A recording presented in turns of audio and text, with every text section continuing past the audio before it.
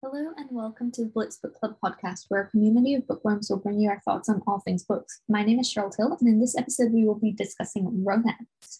To start, I would like to acknowledge the Gadigal and Gadigal peoples of the Eora Nation and the Ngunnawal people whose land on which UNSW resides. I pay my respects to elders past, present, and emerging, and pay my respects to any Aboriginal or Torres Strait Islander people listening along with us today. This is, was, and always will be Aboriginal land. Today we're chatting about The Wisteria Society of Lady Scoundrels by India Halton, and I am joined by... Alexa, hello. What did you think about this book? I'm really interested to know what others kind of got from it, because I'm not personally very big on romance anyway to begin with, but I thought this was quite interesting because the premise is kind of like a fantasy / historical fiction mix, so it's not pure romance. Yeah, what I can say I thought it was a brilliant concept, unfortunately executed as a romance, because I don't love romance novels either, but I think that it tried to force itself into a romance.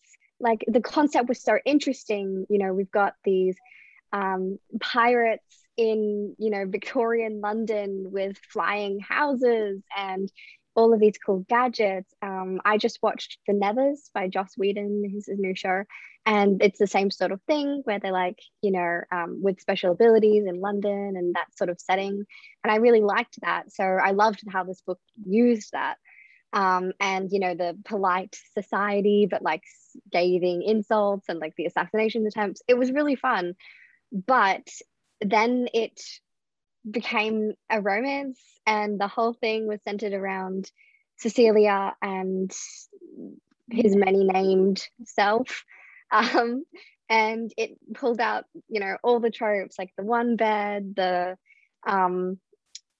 locked in a closet together, and a poorly executed enemies to lovers storyline. So in the end, I just thought that it was fun. It had some funny quips and witty things, and I loved all the author references in there. Particularly loved the one about she wanted to visit the graveyard in remembrance of Mary Shelley, and it's like, yeah, because Mary Shelley fucked a guy on her mum's grave. So it was like the same thing. So I love that. But yes, to conclude, I'm not a fan of romance, and I think that it would have been so much better if it had been a fantasy historical focus on Cecilia getting revenge, whatever it was. So yeah, you agree? Yeah, that sort of thing. I mean, so I think that romance can be well executed. Some things I did really like that were romance were things like YA, kind of like Dash and Lily, the 3-book series there.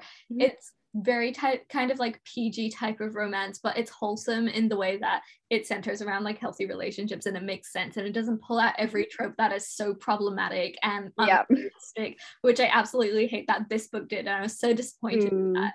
But beyond that, it's not even the romance that annoys me the most. I mean, it was annoying. I felt like it got in the way of the plot. I agree with you 100% there. And it is, like you said, good comedy. If it had been sold to me as comedy, I probably would have enjoyed it. But what really got to me, because it's sold as this romance historical fiction, and I don't think when I picked it up, I wasn't aware that there were fantasy elements in it, which is fine if it's well executed. But it just threw off the whole thing, because then there were a lot of unexplained anachronisms. I love well-researched, proper historical fiction, and I love fantasy, but I kind of want to know where the boundaries are. And in this world, we have references to telephones and Robert Frost's poetry, which is way after Victorian England. And I was just so thrown trying to orient myself, because I didn't really know when it was set at the beginning, and even the way she describes the clothing it's very confusing. And I mean, that really, I don't know if I have a big thing about historical fiction accuracy. I don't know if everyone else has that, but for me that was the biggest thing. I kept wanting to put it down. I was like, oh, it's just annoying me, so many fair enough. I mean, I'm not as picky, I guess, with historical fiction. I was willing to suspend my disbelief a little bit, because as soon as I started it, and I was like, oh, the house is flying. Oh, it's actually flying. Like I thought that was just like a metaphor or something, and then it was like, no, the house is flying, and I was like, oh, okay. So I guess I read a lot of fantasy fiction. I was willing to go, oh, that's fine, suspension of disbelief. Like, yes, the anachronisms were a little annoying, um, because it was like, I don't really have a specific time frame that this is in. We've got all of these like popular literary figures just kind of being chucked in there. I liked the references because I'm a nerd, but I can definitely understand that it would be frustrating as like a historical reader to like have all of this. Where's the timeline? Like, it's definitely a bit disorienting. But yeah, I mean, same thing. If I had been aware of it's comedy, it's fantasy, it doesn't have a specific genre per se. It's trying to be like 5 different genres, and it even says it at the end when she's like, "Oh, this is a romance. Couldn't it be a fantasy action adventure?" I was like, "That's a little too on the nose because you kind of made it like that the whole time." Then, yeah. So yes, I agree. And as for like some of the tropes, I think that there are a lot of books out there that do execute some of these tropes very well. But specifically what irked me was the enemies to lovers one, because so many people in the Goodreads review section were like, this is the perfect enemies to lovers, they're actually threatening each other, blah blah blah. And I'm like, no, this is not enemies to lovers. This is, because what it got me is like, there's no threat the whole time. Like, we know he's not going to shoot her. You know, we've got this like staged tussle between them. It's not actually like, there's no hate, there's no resentment, there's no actual tension behind it. It's just them like flirting, but like fighting, flirting, sort of. So it was like enemies to lovers is like the Cruel Prince series, like Holly Black, where they literally establish, like, they spend the whole first book establishing how much they hate each other, and then how much he like kind of likes her, but is like, no, I still hate you, but I want you. Like, that's the whole point. Like, these violent delights. Oh, such a good enemies to lovers plotline. Bit of a foreshadow, but yes. I would agree. I think like it's definitely not enemies to lovers. It's very, very evident the first time we have our two characters introduced. I think it's within the first couple paragraphs, maybe Literally a couple pages. Like, it is already evident this is the love interest, and you know exactly how it's going to play out. And there is no yeah. enemy thing there at all. Like, it's kind of, you know, I feel like maybe if it was on screen, like the way it's written seems like it's almost meant for the screen. And if it was on screen and you didn't have so much of this internal thought, you might potentially be convinced. And I did get some vibes that it was like trying to be, you know, like Six of Crows style, you know, with plots within plots, and then you think it's this, but plot twist, like it's connected to something else, and it's trying to be that, but it was so obvious, and it wasn't like interesting at all in that sense. Even though, like you said, the magical realism is quite cool. I did like the fact that, you know, with the flying houses and stuff, it's basically implied that they're kind of like witches, but they call themselves pirates, and they have like pirate values. So that was quite interesting concept. But yeah, I don't know. Like, I don't think the romance carried over very well, even when you take into consideration the lack of orientation. I just don't think it's well executed or worthwhile. And the thing that really got me about it was like the necessary inclusion of like a spicy romance scene like at the end, right? Yeah. Oh, and it went for a chapter. I mean, it was a whole chapter, and I was like, why do we need this? We didn't need this. I mean, I don't think it's ever really needed. That's another problem, right? Like, it's never really very necessary. It's always kind of just like uncomfortably awkward, you know? It's not really what you want from a book necessarily. Yeah, I didn't add any value.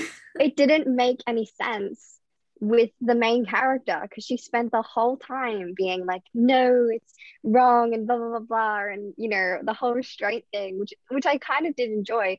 But then at the end, she was just like, okay, it's fine. And I was like, what?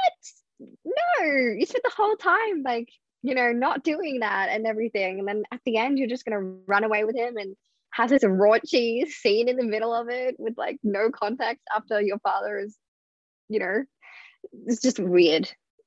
It was just an odd placement.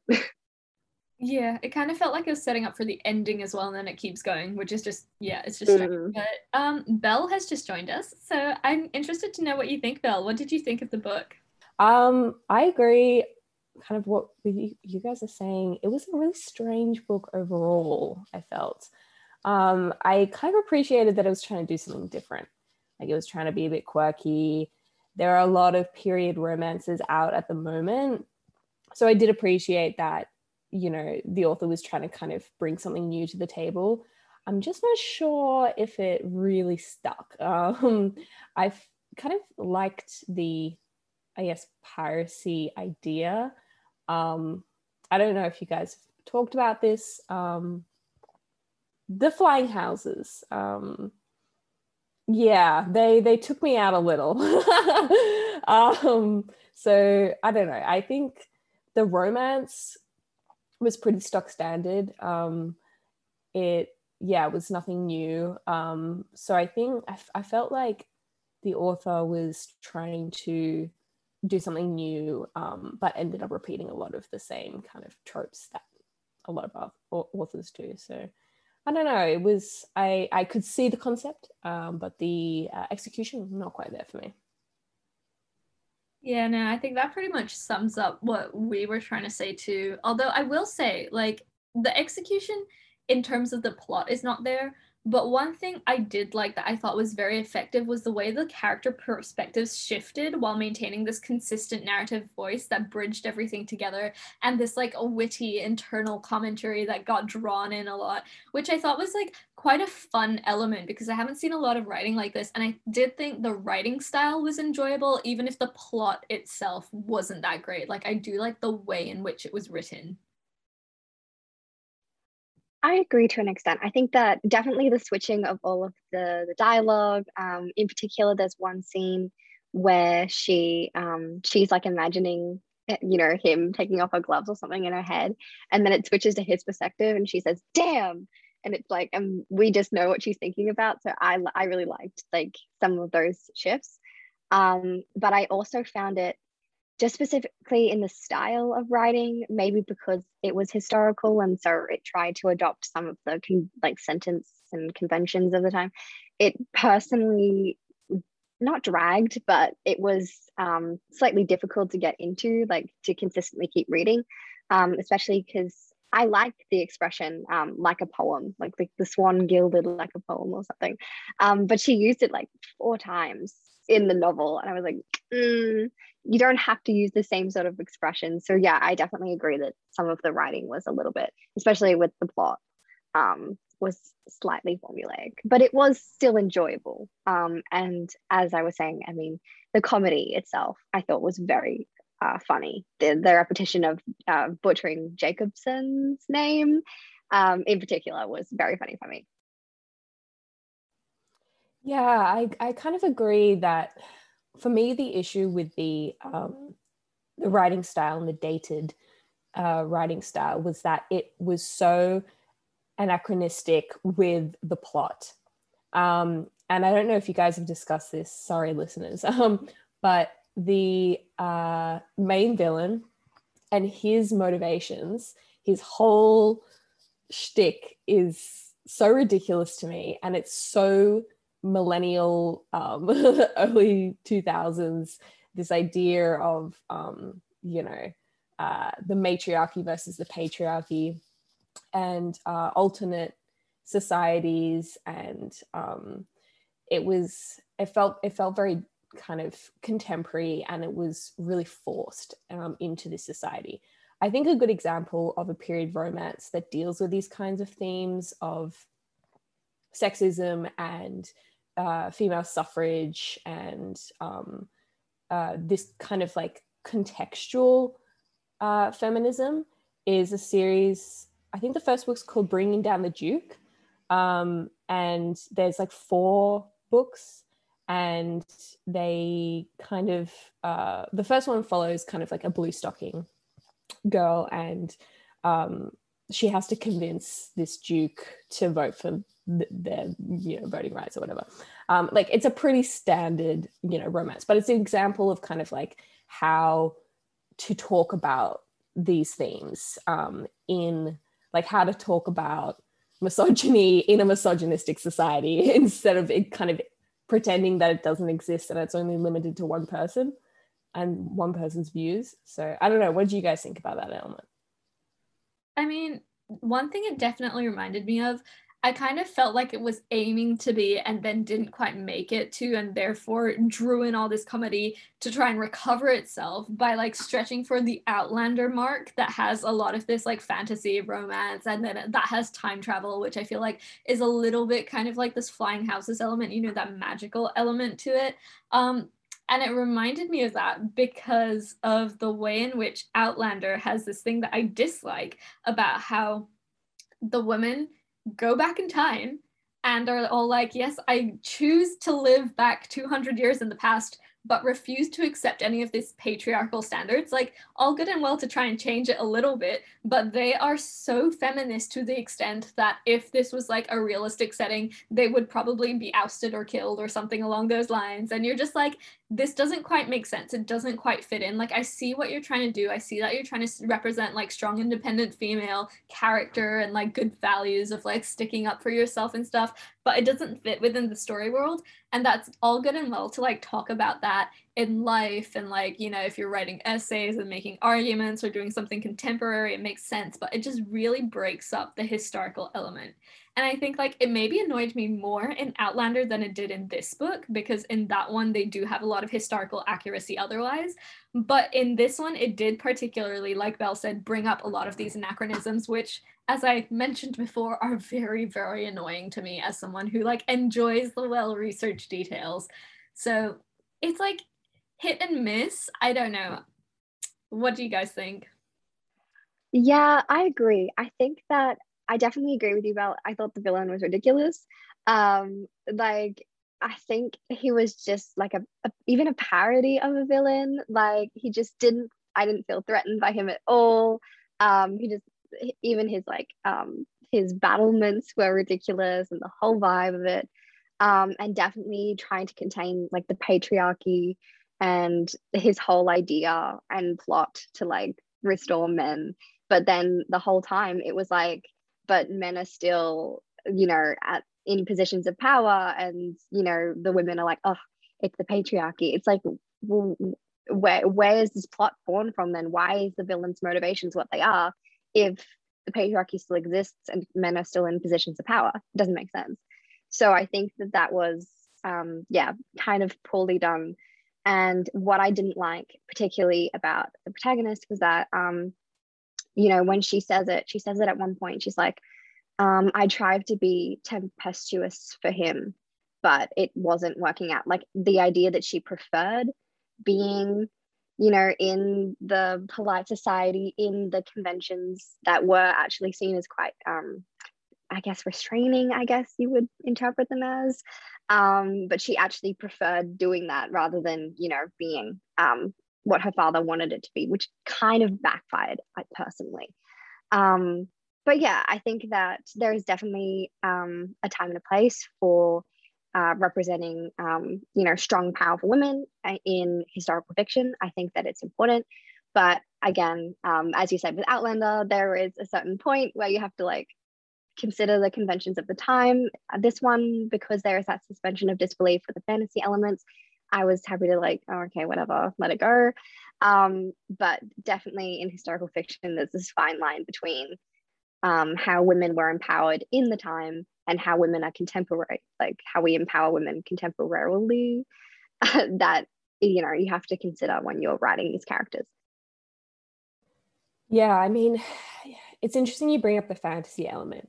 And I'm a big fantasy reader. I'm like currently reading like a 1,000 page high fantasy book. So it's always interesting to me, the urban fantasies like this, and how they integrate how they integrate the magic systems into the existing social order. And this for me, just like, there was no explanation about like how these magical flying ships operated in a day-to-day basis. Like there was illusions and kind of like the idea that everyday people were a little disgruntled that they might have their house flattened or be flattened.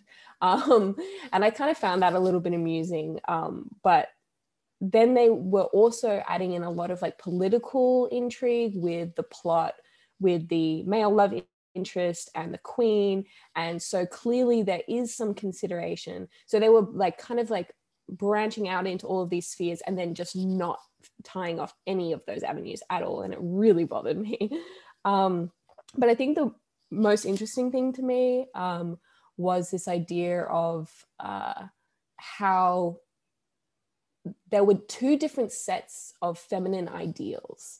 And the feminine ideals for the Wisteria Society were very different to that of like even the feminist movement. And the Wisteria Society ladies looked down on like blue stockings and education for women, which I was really surprised about. And it was kind of like, it didn't seem like it made a whole lot of sense. But I did appreciate like how I think the author was trying to kind of bring our attention to the fact that like values about what is ladylike and what is not are completely arbitrary, and they're completely defined upon and based by the company and you keep and the society that you keep. So this idea of like learning how to shoot a gun was ladylike, but reading at Oxford was not ladylike. So I don't know, what do you guys think?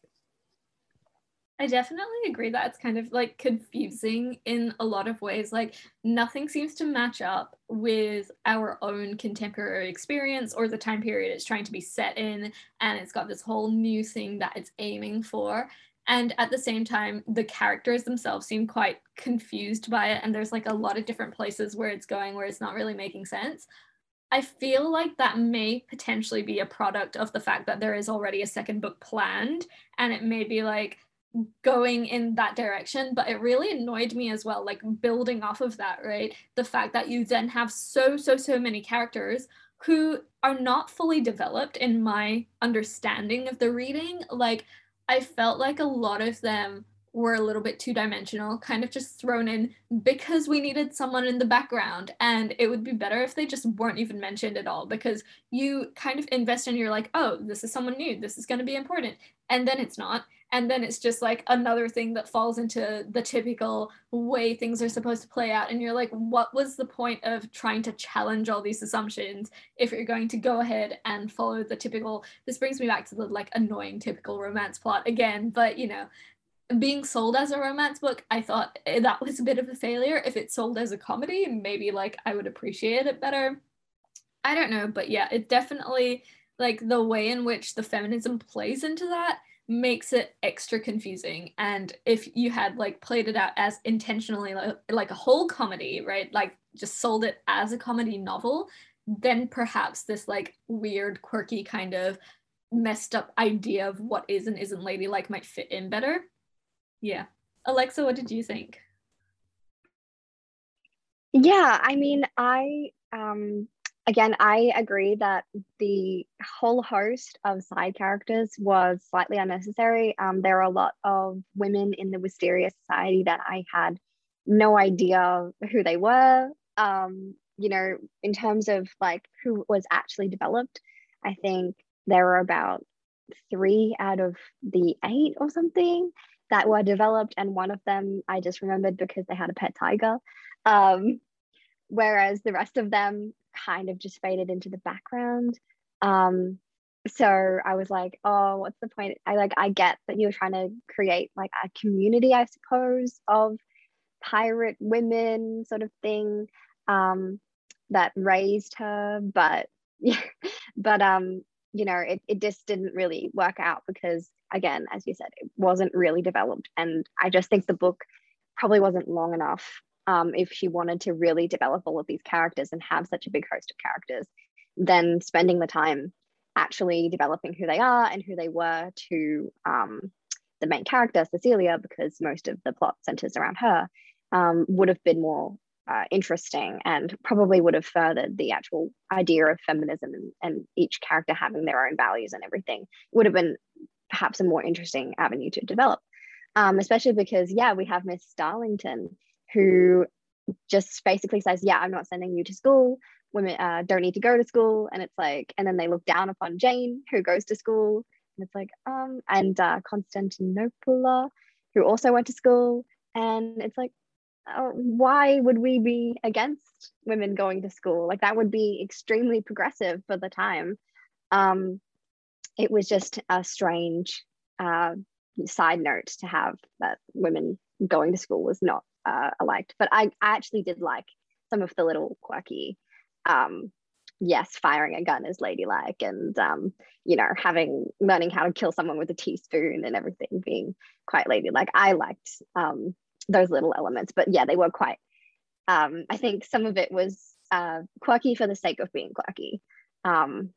Yeah, as we said, trying to establish itself as unique and interesting, and just kind of throwing in all of these little details, which were funny, but ultimately didn't really add to the substance of the plot.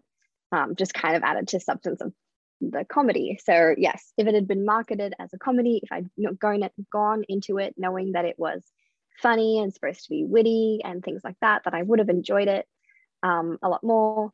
But because it was, yeah, I thought it was romance. Well, it is technically a romance. I just didn't think, as in the romance plot kind of fell a little flat. The witty banter between the two main characters was quite fun, I think. But again, just didn't have like the weight. I didn't feel any tension or anything. As we said, you get introduced to the guy and you know immediately, like, oh, he's a rake. She's going to end up with him. Like, there's no other people introduced, you know exactly like where it's going to go. So it felt a little flat. I mean, yeah, there isn't even like a love triangle to confuse you a little bit there. But on the note of school, you actually reminded me when you said Constantinople was one who had education. They also mentioned that she went to a pirate school for ladies.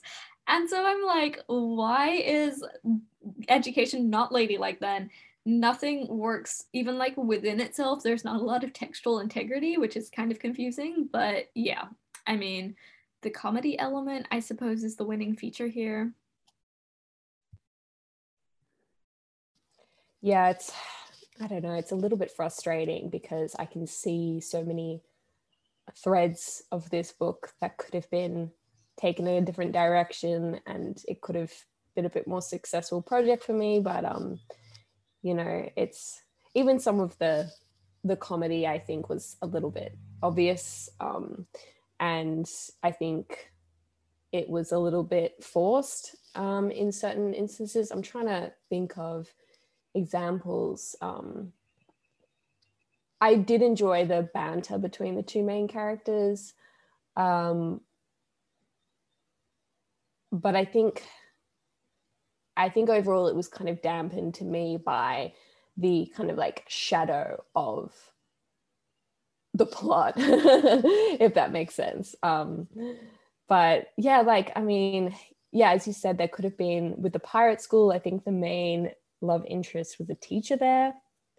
There could have been like some like jealousy triangle or anything. Like, I think as well, the introduction of Cecilia's like family trauma was pretty poorly handled, because it was a really like serious thing that her, like, spoilers, that her father killed her mother, right?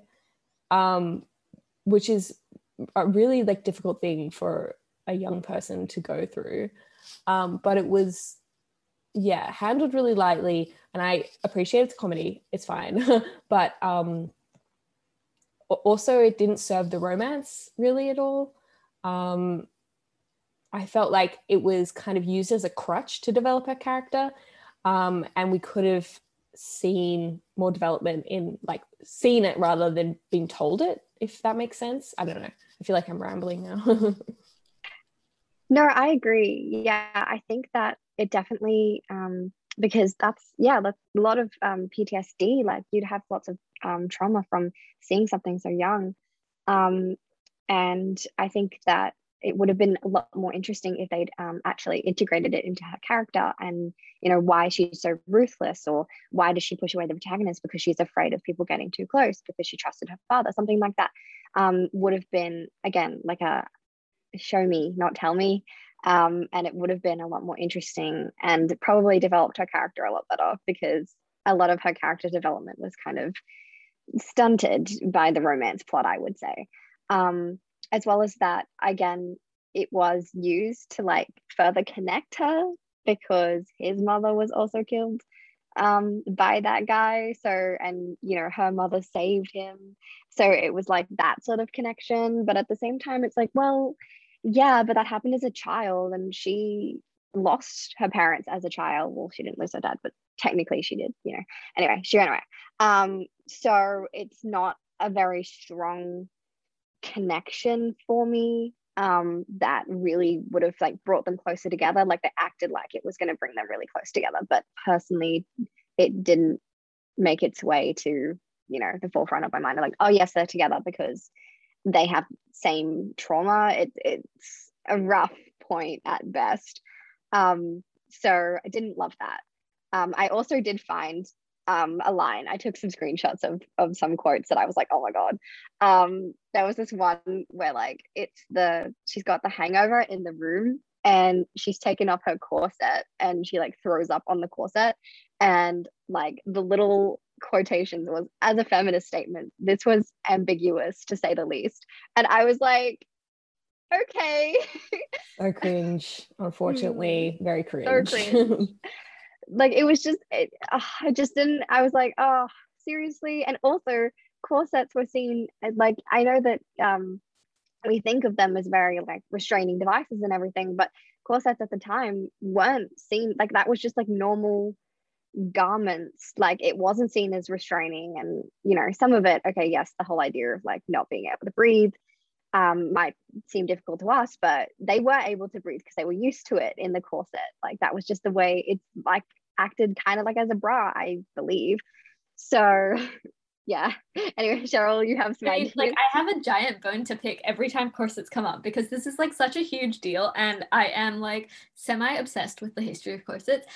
They didn't restrict breathing at all. They were just a supportive garment, and like people get annoyed about it. They're like, they couldn't do things, but no, it's actually like you just had different muscles that supported you, and it was actually used by a lot of people as like back support. A lot of working women wore them, and they weren't always boned. Sometimes they were just reinforced like stays. And it really annoys me, like tight lacing wasn't a popular thing, especially if you were not like a young unmarried teenager kind of, like you might have a very, very tiny corset in that sense, but other than that, it wouldn't really happen. And that annoys me all the time. Like, sure, it would be uncomfortable, but like no more or less uncomfortable than an underwire bra. And probably like less actually, because it's actually a full body supportive garment. And that really, really annoys me. But okay, like tangent aside, back to the whole thing about family trauma. I think another thing, further spoilers alert, that really, really annoyed me here was the whole way they completely, entirely glossed over the fact of this like big plot twist reveal where they were like, oh, and actually her Aunt Darlington, who took her in and raised her, was her grandmother and was like the dad's mom, right?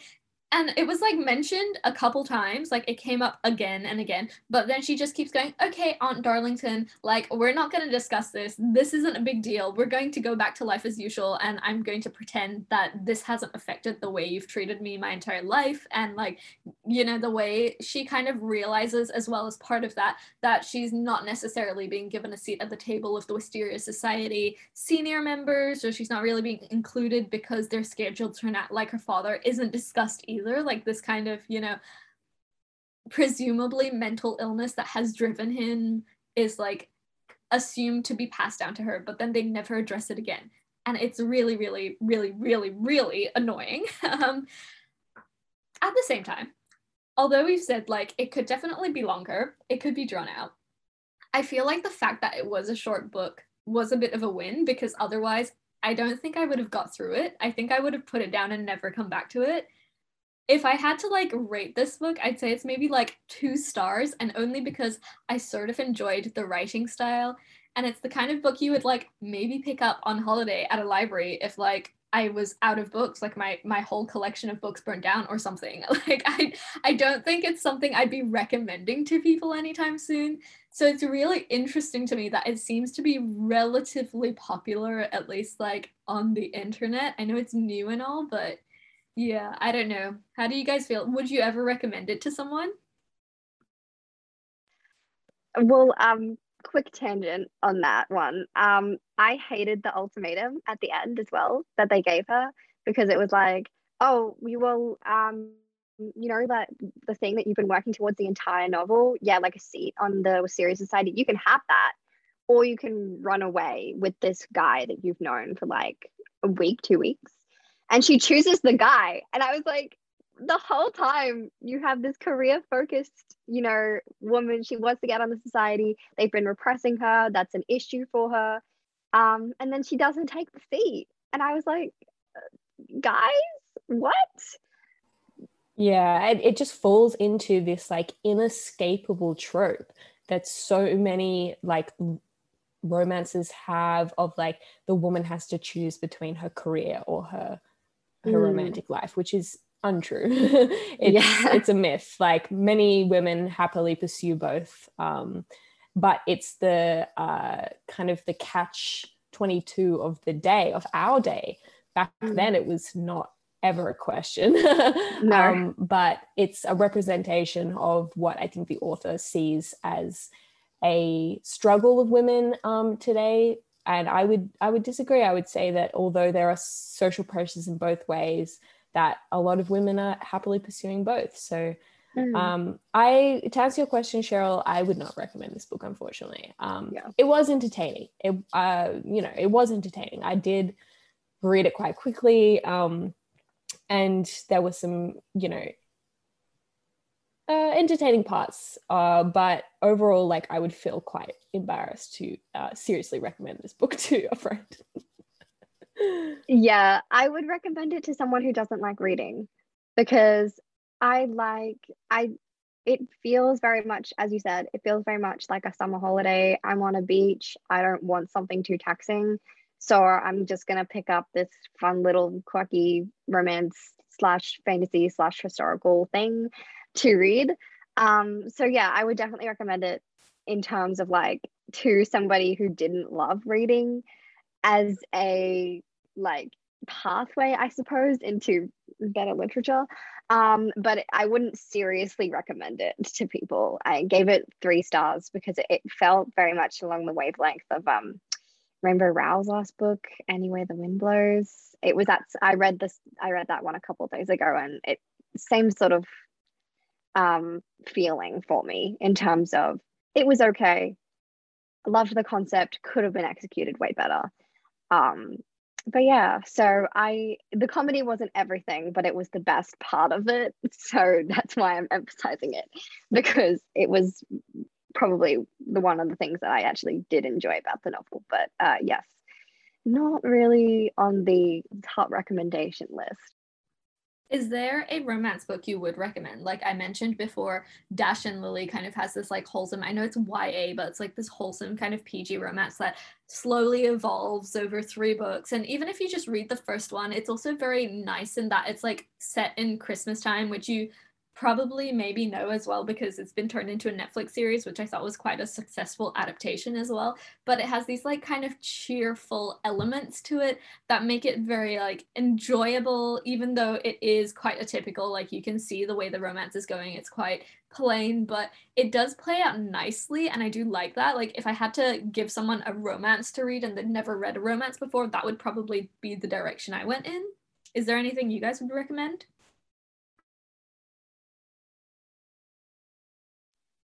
Yeah, I have 2, I suppose, depending on what you like. One, Red, White, and Royal Blue, is such a cute novel, relatively smart free, I suppose. And it touches on some issues, but it does it well, and I liked it. So that one was cute for me. And then complete opposite end of the spectrum, Neon Gods. It is a Hades and Persephone retelling, extremely smutty, but I really enjoyed it. And that one was a well executed sort of enemies slash like I fear you sort of thing to lovers. Um, it used some tropes, but it didn't fall into formulaic sort of writing. So I enjoyed that one. So yeah, those would probably be my two romances. But again, I read a lot of fantasy that have romance in them. I don't actively pursue romance. Yeah, as I mentioned before, if you're looking for like this book, but a bit better, in my opinion, there's a series called A League of Extraordinary Women by Evie Dunmore. The first book is called Bringing Down the Duke.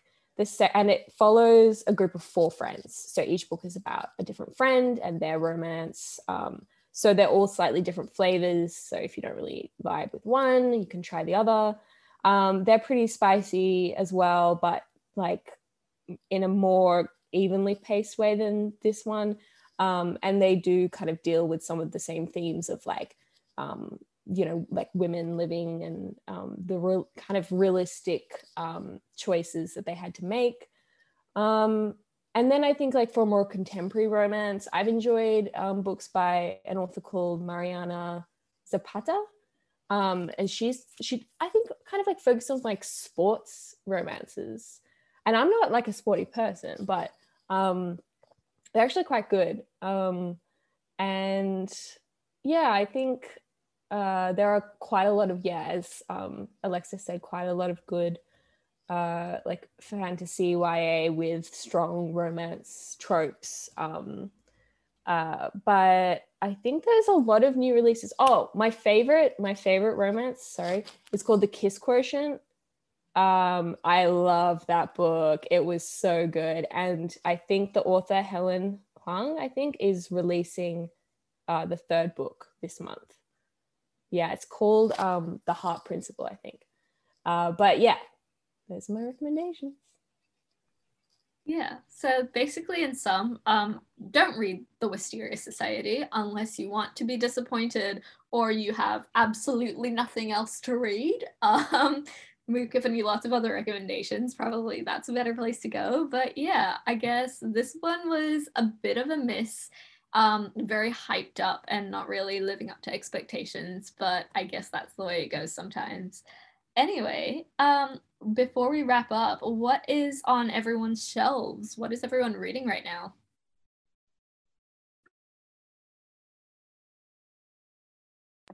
Okay, yeah, well, I am currently reading 2 books, well, more, but 2 currently. So I'm started Empire of the Vampire, which is Jay Kristoff's new novel. It isn't as good as I hoped it would be. I am only partway through, but it's written as a conversation, which is technically impressive, but is slightly difficult writing to trudge through.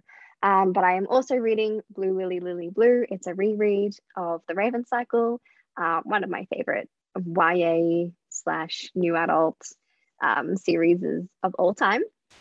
And yeah, it's just lovely, great romance in that one too, if you were looking. But it's like magical realism, contemporary sort of novel, and it's amazing. What about you, Belle? Yes, as I kind of mentioned slightly, I'm reading a high fantasy novel at the moment called The Magic Ship by Robin Hobb. It's part of quite a large series. Like if you've ever been to like a major bookstore and you go into the fantasy section, you will have seen it. They are prolific. And I never realized, but the author's actually a woman. I like always assumed by the name that it was a man. I don't know why that influenced me to read. No, I've been wanting to read for a while. So I'm reading that. It's pretty good. The world building is really good. And I'm also just finished up Sense and Sensibility by Jane Austen, which was a little bit disappointing for me. Like I did enjoy it, not as much as other books, but I know that it kind of has a big cult following, and it's kind of considered as one of her most like technically proficient works. It was just also a lot less entertaining than Northanger Abbey to me. Anyway, that's what I'm reading. Are you typically an Austen fan? I am a recent Austen fan. I used to really despise her books and kind of thought that they were really inaccessible. But I read the first Austen book I read was Emma, which I think is a really good place to start. And then I read Northanger Abbey, Mansfield Park, and just read Sense and Sensibility. And then I've got Pride and Prejudice left, which is ironically, I think, where most people start. But I'm finishing up there. It's interesting that you said Emma was a good place to start, because I started with Emma too, and I absolutely despised it. Oh no.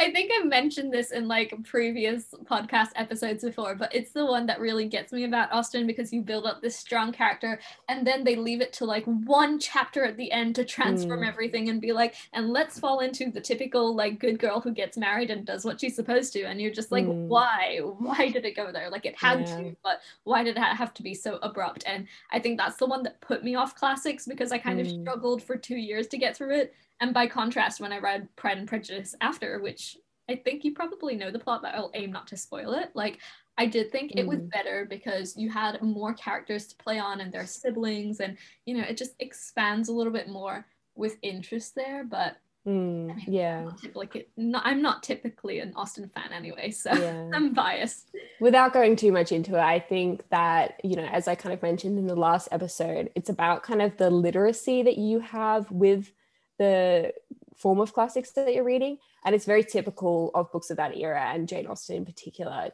for there to be the very quick tie-up at the end. So like from the outset, you kind of know that there will be a marriage at the end. The main heroine will be married. There's no question about that. It's just about how she gets there. And I think that Austen's main thing is about like kind of not necessarily like playing into the gender dynamics, but kind of like treating characters as characters and then pushing them in ways that their personality wouldn't naturally have gone. So for example, Emma, if she had had her way, would have stayed with her father for her entire life, and she would have been the queen bee of her village, and she would have continued to matchmake and kind of like essentially like bully other people if it weren't for, you know, the other characters that came into her life and kind of pushed her to be different. And I think that's Jane Austen's whole shtick, is like she is about challenging characters. So that's why I do enjoy her. But your complaints, I do acknowledge. I mean, by contrast, I mean, I did really like Little Women by Louisa May Alcott, which is also kind of pushing Jo into that marriage trap, but it kind of felt more acceptable in some way because she had sisters who were also married, and the way it worked out, just it made sense more so to me than it does in Austen's work. I don't know, it might be based on the style of writing as well. Austen's not something I'm a fan of, but anyway, on the flip side, what I'm reading now is totally opposite. It's futuristic sci-fi. I've just started just this morning, actually, Project Hail Mary by Andy Weir.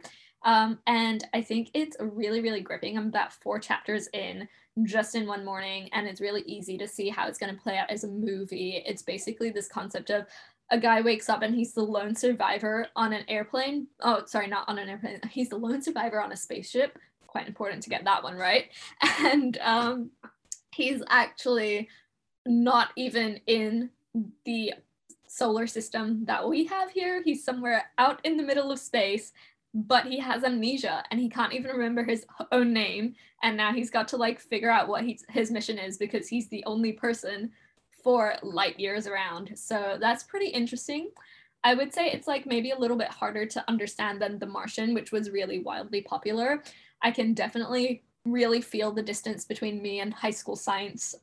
Whereas in The Martian, I kind of felt smart reading it because the way it was kind of, I guess, laid out was very easy to understand while still engaging. This does take maybe a chapter to get into so far. I reserve final judgment since I am only 4 chapters in.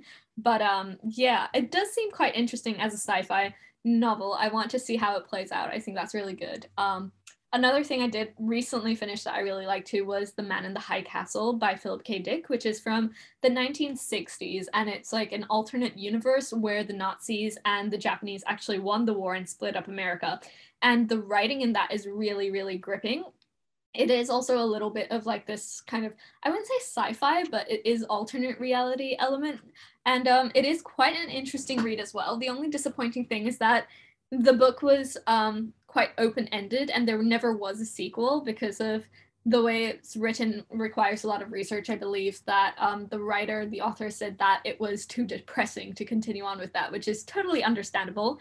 But yeah, it's quite an interesting read if you don't mind the fact that it is open-ended. There is also an Amazon series that wraps up kind of the storyline if it really bothers you that much, but it is quite good writing. So in opposition to Wisteria Society that we've discussed today, and maybe personally for me, in opposition to Austen, these are two books that I would say are actually worth your while and quite interesting to read.